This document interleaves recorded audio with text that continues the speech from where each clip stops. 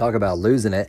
This time, though, it didn't happen to me, but instead while I was out and about doing some branch banking, or as my daughter calls it, withdrawing lollipops. That's not true. I was just in the bank being a Coinstar.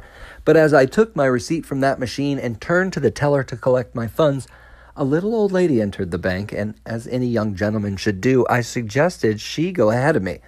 That turned out to be my first mistake of the day, because she wasn't there to do any real banking, but instead to tell a tale about how her phone had been hacked and several of her credit cards had been compromised. The hackers had even changed her email address and were now wreaking havoc to her entire financial life. The teller suggested that she go to the police, and she assured that teller that she was, but first she wanted to stop at this bank because that's where most of her money lived. The teller started to insinuate that this lady might be crazy because she said everything's fine with your account, but we can flag it. That's when Techno Granny went in more detail about everything that she was going through. She said she had to break her non-smartphone in half backwards like she was Walter White disposing of a burner, because that's the way the thieves got in. She needed to go to Verizon to get a new phone because at this point she had none. Let that be a lesson to all you cord cutters out there. Though she did still have a computer, it was mostly useless to her. Now, while I believe that she did get hacked, and that this happens a lot every day across the nation, it used to just be called getting old. And that's what we'll do today as we're talking about Facebook, new apps, and a doctor, while we all get older together when we're joshing around. Techno Granny's being punished for oversharing, but her true troubles include not having a grandchild that can help navigate these technologies. Either there isn't one that exists, or Granny's birthday checks got a little too light. That said, if Granny did have a phone at her disposal to text a relative, I bet it'd include all the emojis. Thumbs down, skull emoji, head exploding, pudding face. Pudding face? Yeah, that's what it is, right? The brown swirl with the eyeballs? No, it's poop. Poop? Why would it be poop? That's what I used to think.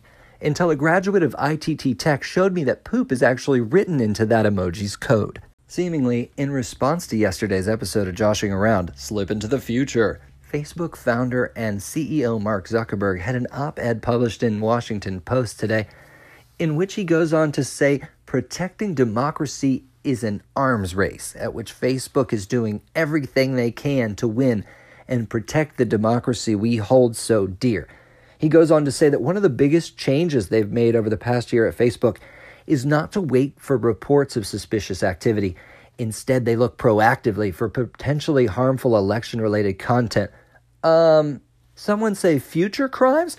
Mr. Zuckerberg goes on to say that Facebook's made a lot of progress as their work during the French, German, Mexican, and Italian elections has shown. Whoa, that's a lot of power, certainly more than ever imagined by the first Marquis of Marconi or even William Randolph Hearst. But with that, I think we need to thank Emperor Zuckerberg and his contemporaries for their daily battle to keep data democratized.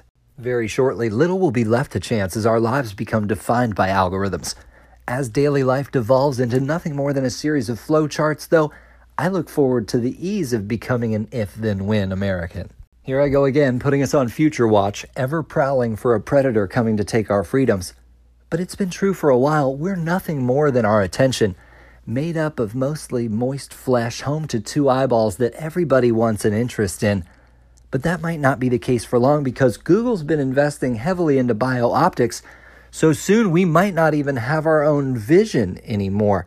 Instead, we'll all just have a bunch of fake googly eyes. In the United Kingdom, they're called boogly eyes, just as Axe body spray in the UK is known as lynx. So if you're across the pond, be careful if you smell a lynx on the prowl. With that, Twitter thinks I'm from the UK because my time patterns with the app match British peak hours. The algorithm also suggests for me to be blokes with insomniac Australians. Twitter, Uber, and Google are now words that are entrenched in our lexicon, but that doesn't take away from the fact that most names for apps are ridiculous nonsense. I'd like to live in a world where you can tell by the name of an app exactly what it's good for, and that's what I hope I've accomplished with my 3 newest phone applications. First, there's Puction, which is a kissing booth app that allows you to lock lips with anyone in the world simply by smooching the screen on your smartphone. Second, there's Flunked, which ensures that you fail any test that you set out to take. And finally, similar to Punction, but going a different direction, is ST Delivery, which allows you to send someone an STD electronically. It's kind of like Tinder, except it takes out all the time and effort. I used to see a doctor with an app on my phone. It was called Dial a Doc or something, and they did successfully diagnose my high cholesterol, but also suggested that I was going through menopause, which gave me pause, because by the name it makes sense, but of course menopause is pH balanced for women. I shared that secret with my real doctor today, and he agreed. As for the high cholesterol, thanks to a year of diet, exercise, and more accurately, a ton of statins, my cholesterol levels are now lower than normal. I know this because as I was waiting to check out, the rest of the office and I could hear my physician verbally transcribe my entire visit. How about you keep that info in your hip pocket, Doc? I'm not a new car. Instead, I've got some minor scratches and dents, but after dealing with my doctor face-to-face for some time now, I've really started to open up and learn more about my body.